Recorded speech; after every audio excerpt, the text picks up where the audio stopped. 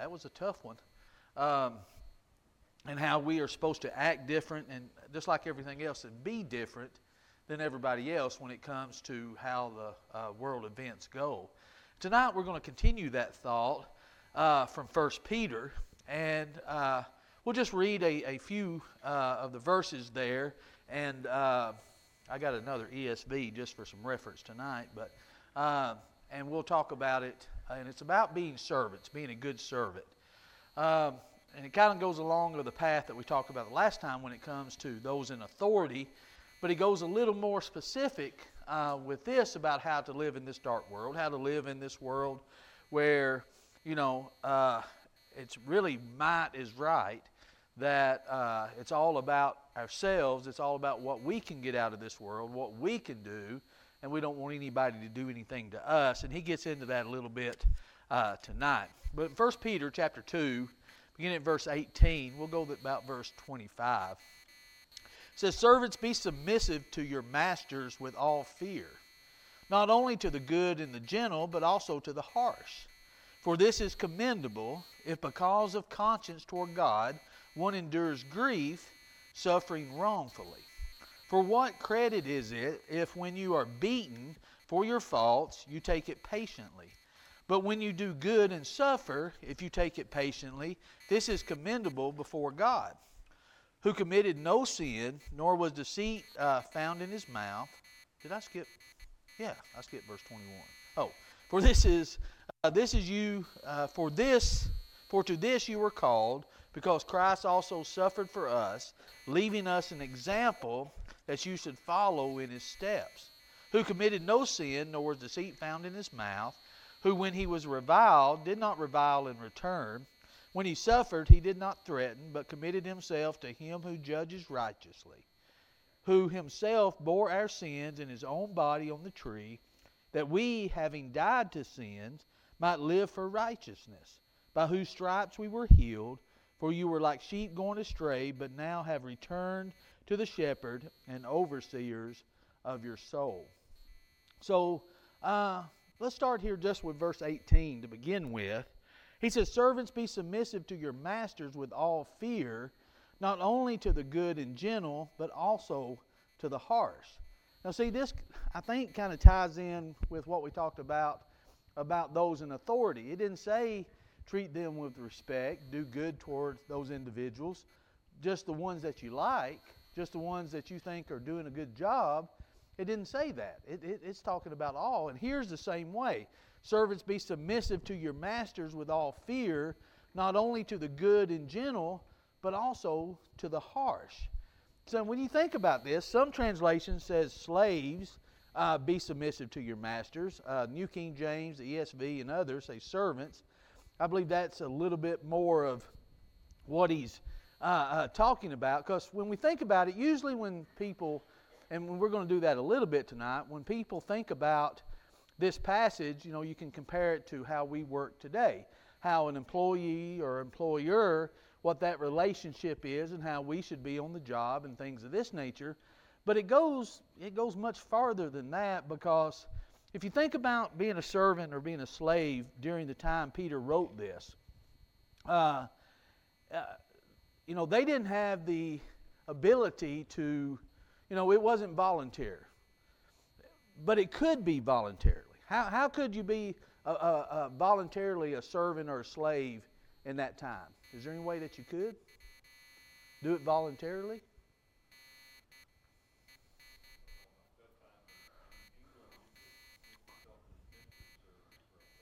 Yeah. You could actually get paid to do it. You could, especially if you were needing money, or you could become a slave if you owed someone money. You would be a slave to them until you got it paid off. Or if you were conquered. If you were a conquered person, then you would be a slave. So there's a lot of different ways a person could enter servitude.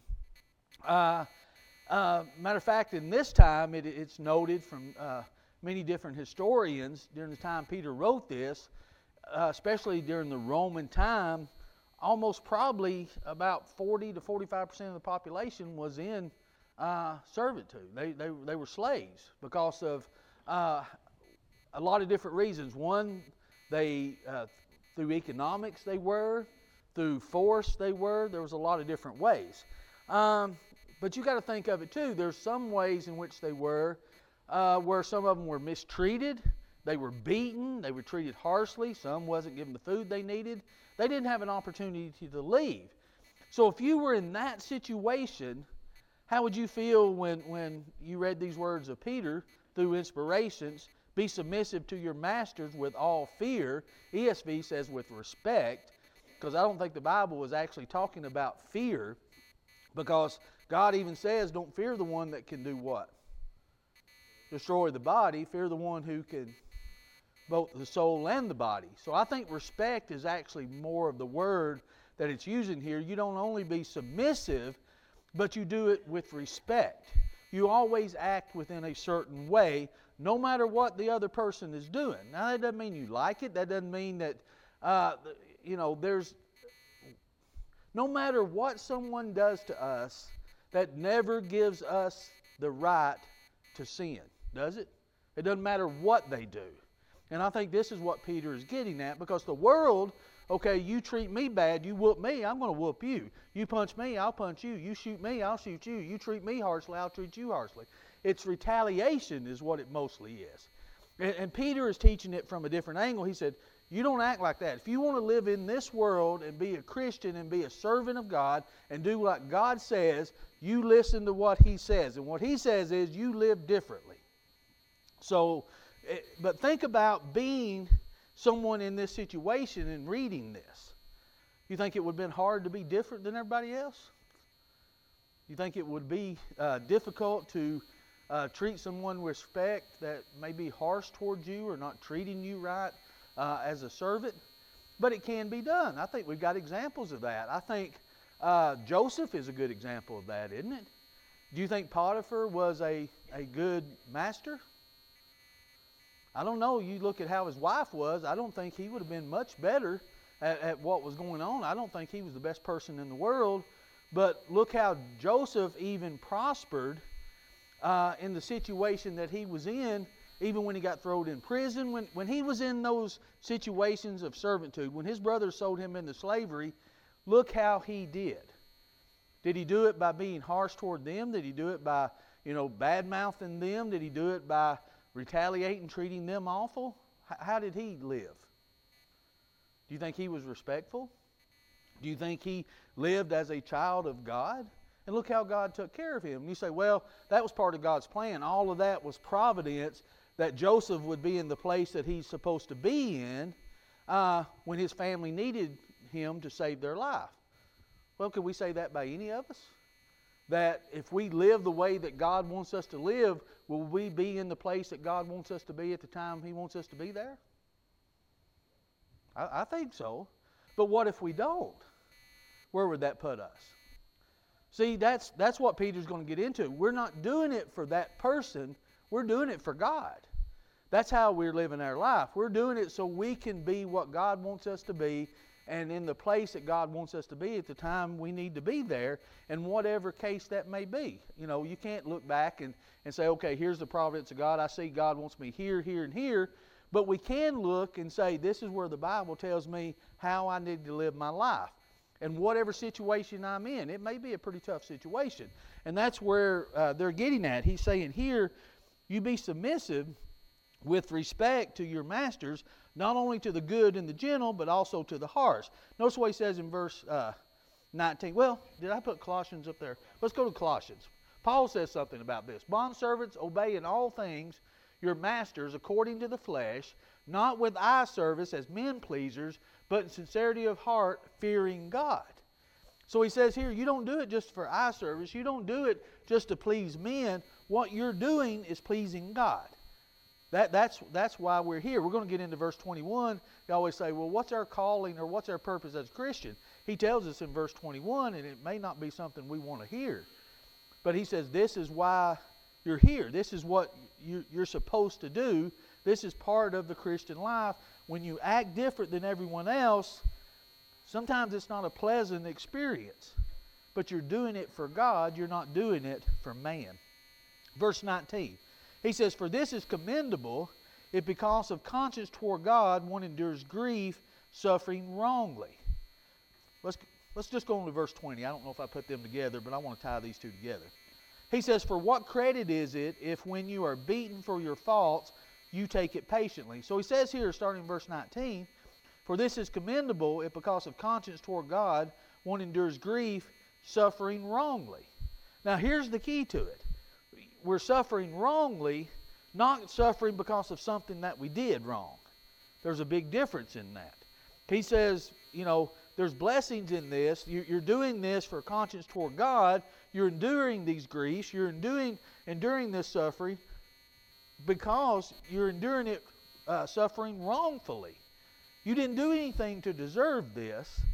Your master, if you're doing everything like you're supposed to do and your master is still treating you harshly, he said, you still be submissive, you still be respectful. You're suffering, but it's suffering wrongly, and God said, I take note of that. I know what you're going through. I see what you're going through. But he says here in verse 20, "But what credit is it when you are beaten for your faults, you take it patiently?" So he says the flip side of this is, if they're beating you or whipping you or treating you harshly because you're retaliating against them, then there's no credit for that. That suffering doesn't amount to anything for you. You're not getting any credit for it because you did something to deserve that.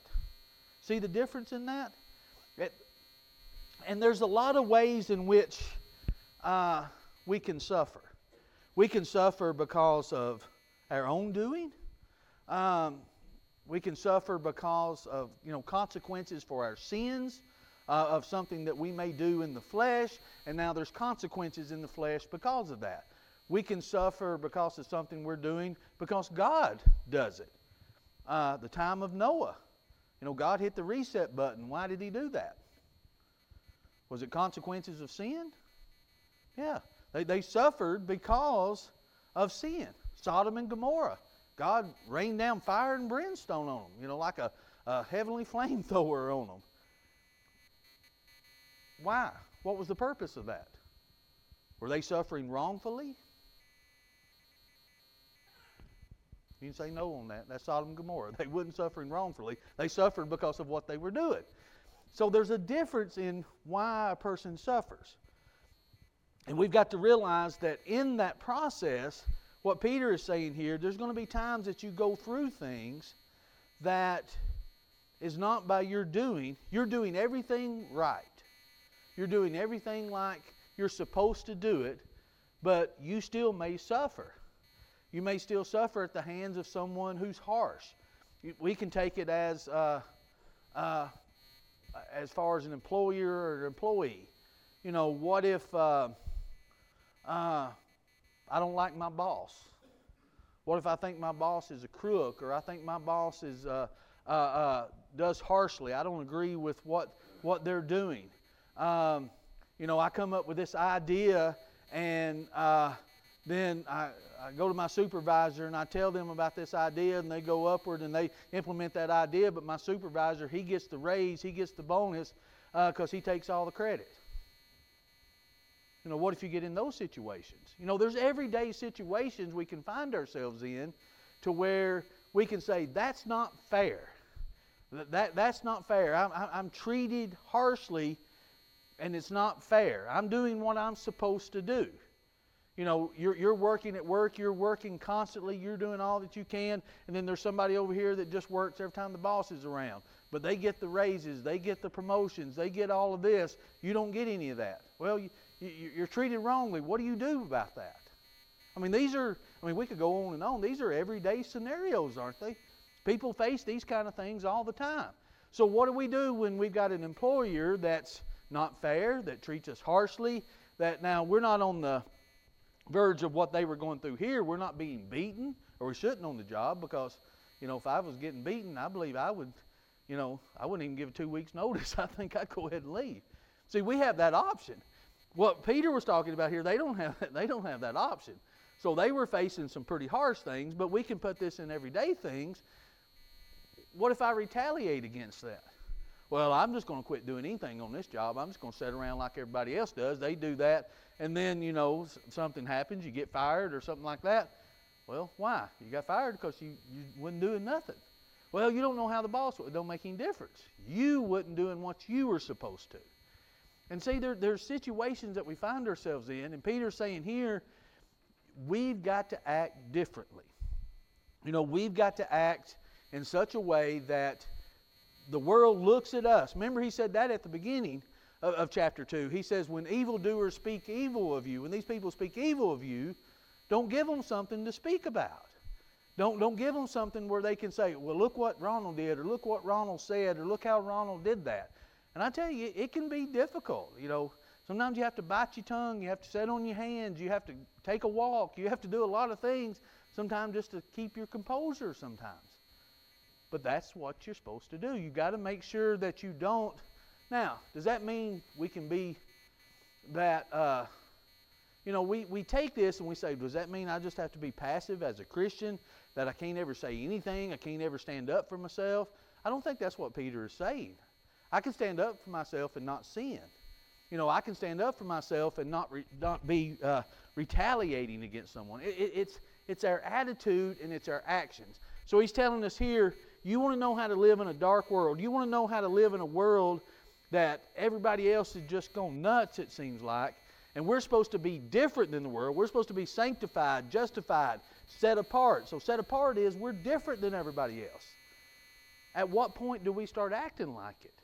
Or is the only reason we're different is because we've got something to do on Sundays and Wednesdays? That we don't go, we're not out doing other things during church time. We're in the church building. Is that the only thing that makes us different than what the world is? There's got to be something else. And I think as Peter discusses these things, this gets into the hard part of things that we face every day, that it's easy to fall into that trap of doing what everybody else does. So, he says there's going to be suffering, but there's a difference in suffering. There's suffering because I'm doing what I'm supposed to, and I'm still suffering because of it. You still do what you're supposed to do. Then there's suffering because I didn't do what I was supposed to. I retaliated, and I could have made it worse. He said there's no credit in that. You're not doing that for the Lord. You're doing that for yourself. You're not doing that for anybody else. You're doing that to please yourself because you want the satisfaction of knowing somebody can't do that to you. And that's what we want to think sometimes. So how do we apply this? What are some things that we can do? And I'm just generalizing here, but how do we do that? Whether it's at work, whether it's in our everyday lives, when we put ourselves in a situation where we're mistreated, how's the best way to get out of that situation and still be the Christian that we're supposed to be? Is there any way? I think it varies. I was thinking you come with the slave servant thing. 1 Corinthians 7, I think Paul says, however you are, you should stay as you're called. Yeah. He said, if you're a bondservant, don't worry about it unless you can get your freedom, in which case do it. And so right. I think there's always with the Bible this idea that, if you can get out of the situation, that's great. You should do it. But it's more of a thing as long as you're in that situation. And I think most of us find ourselves in situations sometimes where we look around to the left and right, if it's a job or whatever, we think there's not a way out. Sometimes there's not another option. And that's one thing I like how the Bible does, and what God, in His infinite understanding, there's a lot of, it's not that God, nowhere in here does Peter say through inspiration that these are what these masters are supposed to do. You just have to just suck it up and do it because that's who masters are, and I approve of that. Nowhere does it ever say that. And there's a lot of situations in Scripture to where what God does, He says, okay, this isn't a good situation, but here's what you do when you find yourself in that situation. I don't approve that situation. It's not a good situation. It may be a situation out of your control, but He says, here's what you can control. You can control you. You can't control the situation. You can't control the person. It's not a good situation. As Titus said that, Paul talked about, remain in that situation. If you can get out of it, good. And some could. Some could save up money. They could buy their way out of it. They could be released. There's a lot of ways in which bondservants at that time could be released. If you can, fine. If you can't, He says, here's what I'm going to tell you to do. Here's how you live in this situation. If you can't get out of it, then here's what you do. And it's not easy because it goes against everything that your natural body wants to do, but here's what you're supposed to do. But I'll get to you in just a second, Jeremy.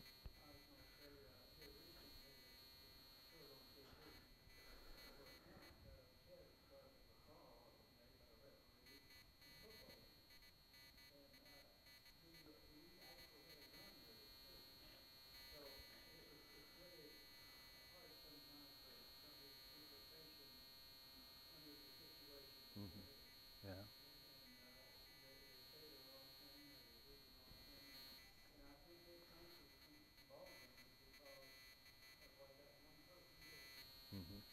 Yeah, and we can get carried away, especially at ball games when emotions carry away, especially in, I didn't realize how much yelling actually went on at a little small T-ball game from parents. I walked over to one field because I'm thinking, this is a major league game going on over here, and it was still a T-ball game over there too. And these one, I don't know if these parents, grandparents, or relatives or whatever, they were screaming at this kid, do this, do. I'm like, he's 5. Well, exactly how much is he going to do here? He's picking up the ball. He's not like this and over here, out making dirt angels. At least he's got the ball in his hand. I think that's pretty good for a 5-year-old. But they get to scream and people do. We get so caught up in things that I think we just, because when emotions especially gets involved, and with kids, with situations, with anything that becomes personal to us, then sometimes we can let our emotions get away from us. We sure can.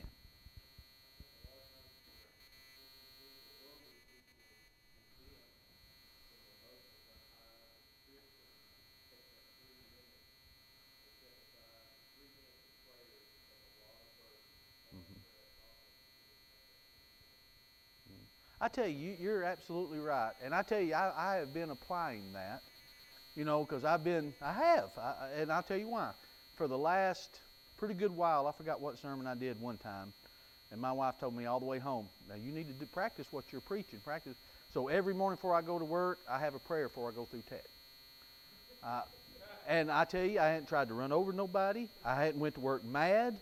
I've just, sometimes if it goes right, I have to go Willa and go around because I just don't know if I can take it that morning. But that has been my, I just get so frustrated of entitlement, it just drives me nuts. So I'm thinking, why does this get me so upset? And, how does this, most of it stays confined in the truck. I've not actually run over anybody yet. I've gotten, I've almost tapped a few people. But, most of it's just me fussing in the truck by myself. But I'm thinking, why does this bother me so much? So I've started praying on the way to work, and it makes a big difference. And it's specific. Now, I pray every morning, but this is a specific prayer. Help me keep my emotions under control today. Help me, see the good in people. Help me, and it does make a difference. I mean, it really does make a difference. It wouldn't make no difference the way I drive. So, so I've been told it doesn't make a difference. And I'm not saying that's the first time I just had an epiphany and just started praying, but I have over specific things that I think I struggle with the most in certain situations. I've always just said, I'm going to just take a breather here, pray, and then go on with that situation. And it does help. I mean, it really does help because it keeps you to be, and Peter gets into this, and we're going to get this in previous lessons, that Satan is like a roaring lion seeking whom he may devour. And how do we beat that? By being vigilant and being sober-minded. I can't do that if I'm raging mad. I'm not clear thinking. I'm not vigilant doing the right thing, are we? If we let our emotions get unchecked, then, we can't be vigilant of what's really going on. And we can't be sober-minded and clear thinking to think of, okay, here's the situation. I may not can control that, but I absolutely can control me. How am I supposed to do that? And God tells us. He tells us exactly when you're in situations to where you want to react in a certain way. And here, when your masters are harsh with you, when they're beating you, when they're doing things, and it's not because of anything that you've done, he says, here's how you are supposed to live. You be submissive, and you do it with respect. And just think if we lived our life that way. That's what we thought every time before we did anything. How does this look to the world? Am I letting my light shine like I should? Have I got my emotions in check? If we always take that, as Jeremy said, that breather, just a few seconds, take that breather to start with, I think we'd make little different decisions. I'd have to speak for myself. I know I would, and I do. I make different decisions.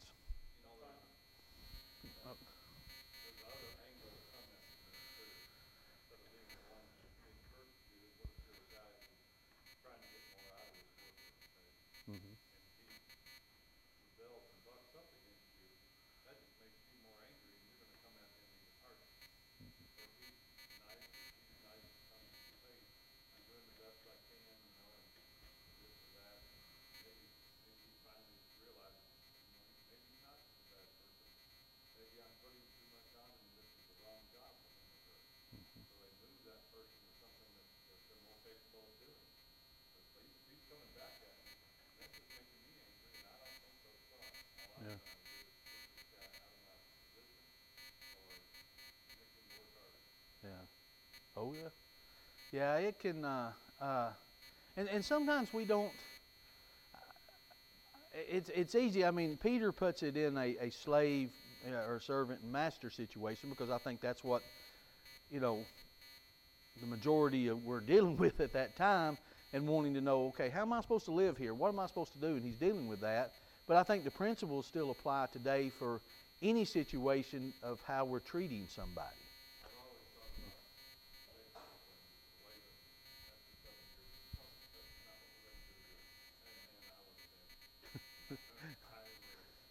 Yeah. I'd be like, keep your daughters. I'm going somewhere else. This ain't worth another time out here. Yeah, absolutely. I can add on to what Mike also said. Say if the roles were reversed and and I was the one that was being, persecuted for being treated harshly against. Even Jesus said in the Gospel of Matthew, we've got to turn the other cheek. Yeah. Well, and we kind of talked about this a little bit in our Sunday morning Bible class about bitterness. You think of all those commands that he gives about going the extra mile, giving your cloak. It's easy to put on that pack because you have to and stomp and grumble and complain for that mile.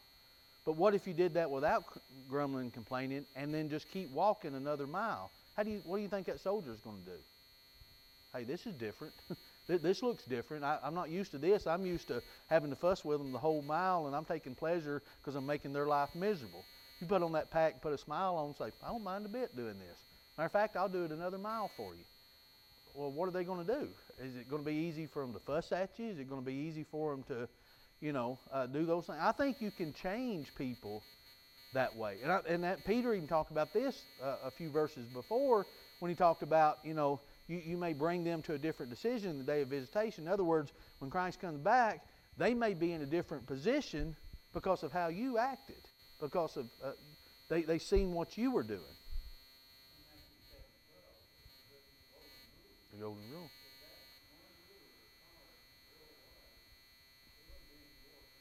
Yeah, absolutely. And I tell you, we forget how that says, we wait and say, okay, they did something good to me, so I'm going to do something good to them. What we're supposed to do is look and say, okay, how would I want this person here to treat me? That's how I'm going to go ahead and treat them now. I'm going to go ahead and treat them that way. That's what he's talking about. You do good to them, because it's the right thing to do, not because they did good or not because of this. You do good because that's what we're supposed to be doing anyway.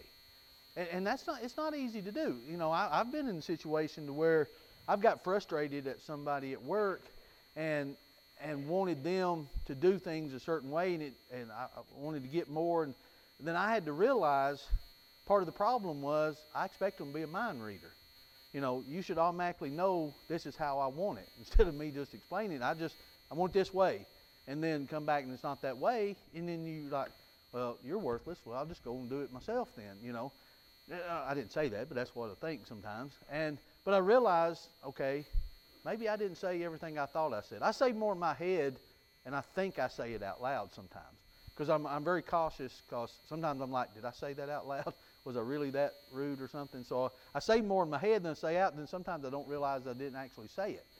So we can be on both sides of this, but it really just goes back to, we just got to be different. And it takes practice. It takes habit. It takes, just you're going to decide today, this is how I'm going to live. No matter what anybody else does, no matter what they say, no matter how they treat me, it's not going to change who I am. It's not going to change what I'm doing. It's not going to change what my attitude is. And that's not an easy thing to do, but that's exactly what he's saying that we should do. But notice here, he says, but when you do good and suffer, if you take it patiently, this is commendable before God. So again, the good kind of suffering, we're suffering because it's wrong. We're suffering just because we're living like we should. It's not our fault that we're suffering. He said, God, this is commendable before God. God knows this. He takes note of this. It's not like he doesn't know what's going on. But most importantly, God is saying, don't you worry, I'll take care of this. We've seen that time and time again with David throughout Psalms. David tell him, God's going to do this to my enemy. He's going to destroy them. He's going to do these things. David didn't take this into his own hands. He relied on God, that God's going to take care of it. And if we do that, realize that vengeance is mine, says the Lord, then we will have our vindication. But it's just not in how we act today. Look, starting here in verse, let's just go 21. And he tells us, now this is the key to it. Look, he says, for this you were called, because Christ also suffered for us, leaving us an example that we should follow his steps. Now, did you hear what he said? What do you think? We're not here to, why are we here? He says, for to this you were called. What? When you suffer wrongfully, act this way. This is what we're called to do. This is how we're supposed to be living. And here's why. Because Christ also suffered for us, leaving us an example that we should follow in his steps.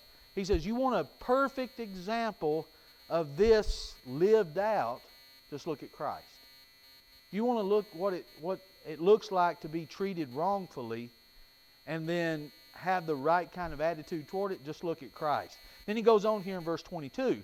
And we always go to this verse about who Christ committed no sin, nor was guile found in his mouth. But look what it's in the context of. He's talking about it in the context of suffering. He says, who committed no sin, nor was deceit found in his mouth, who when he was reviled, did not revile in return. When he suffered, he did not threaten, but committed himself to him who judges righteously.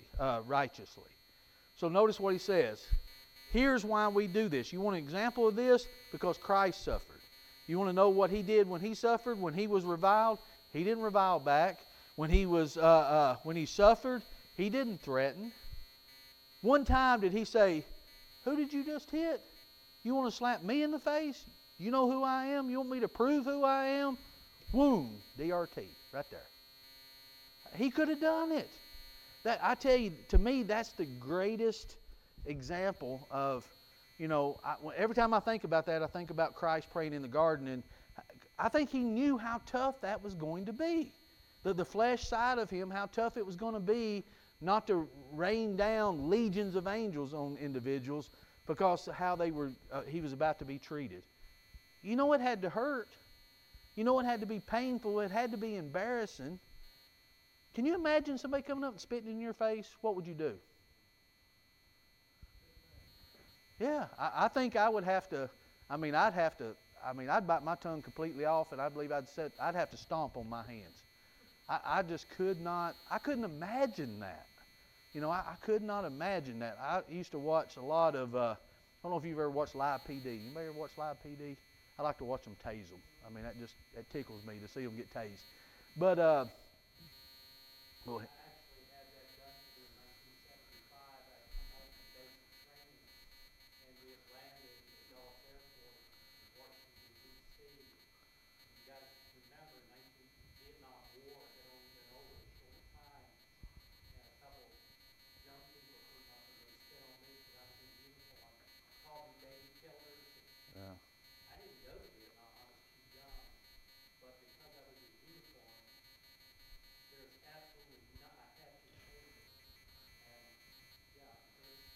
I just couldn't. I mean, like I say, I'd watch that police show and they'd spit on them, so they'd put that little hood on them. They'd put them in the car, and I said, I'd put them in the car, and I wouldn't put a seatbelt on them. I'd hit them brakes so hard, without, oh, I forgot to put a seatbelt on. I'm sorry. I thought, spit on you? But I'd watch some of them, and I'd think, now that is restraint. They still treat them courteously, or the ones I've seen them there did. And I'm thinking, that's really what you're supposed to do. They do it because that's what they're supposed to do in their authority.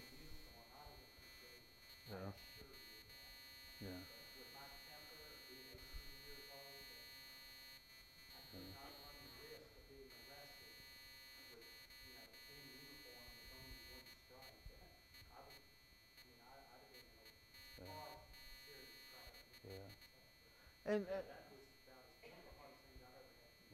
And it's, I make jokes and things, but it's a hard thing to do. Our fleshly, our natural part of us, that's our natural response. It would be to do that. I don't know anybody who would get spit on and say, oh, that doesn't bother me at all. Go ahead and spit on me. I'm fine, and just smile. I mean, I don't know, but he's giving an example here of Christ saying, when this happened to him, this is what he did. And he did that for an example. We think about just him dying on the cross and being raised and doing that for our sins, and he did, and he goes on to explain that. But that whole process was for our example. Here's how you're to act.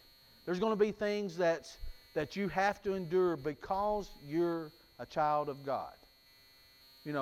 Jesus endured that because of who he said he was. Isn't that why he went through what he did? If he didn't say anything about that, would they have done that to him?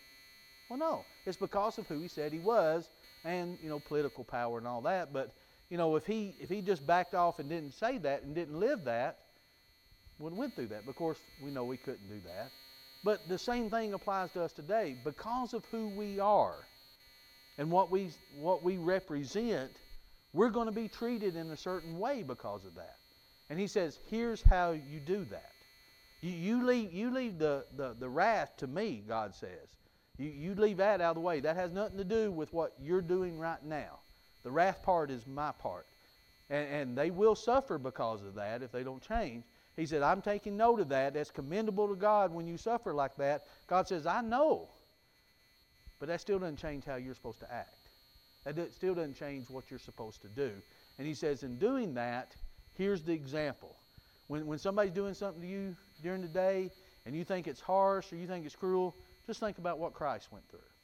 Just think about the example that he left. And then I think that will kind of change what we're thinking about that. Again, he said, who committed no sin, nor was deceit found in his mouth, who when he was reviled did not revile in return. When he suffered, he did not threaten, but committed himself to him who judges rightly. In other words, he committed himself to God. It's about what God wants. It's not about what these individuals are doing to me here. It's all about what God wants. Who himself bore our sins in his own body on the tree, that we, having died to sins, might live for righteousness. So here's another thing that I think he adds that's a great selling point for what he's saying here.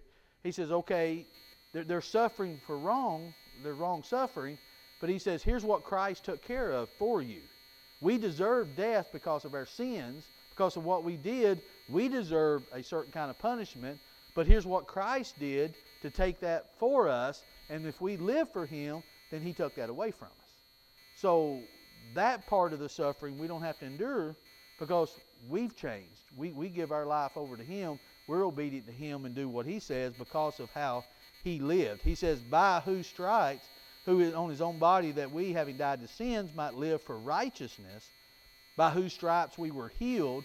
For you were like sheep gone astray, but have now returned to the shepherd and overseer of your soul. God is saying, no matter how we're treated here, if we're living for him, we're still in his protection. He's still taking note of what his children are going through. Again, this is another one that's not easy. But if we want to know how to live in this world, Peter says this is how you have to do it. This is what we're supposed to be. This is where, as they say, the rubber hits the road. This is not just preacher talk. This is Christian living. It's out of the building, living everyday life everyday situations, everyday scenarios, this is how you're to live. And I think it can go a long way if we really apply these things and practice these things.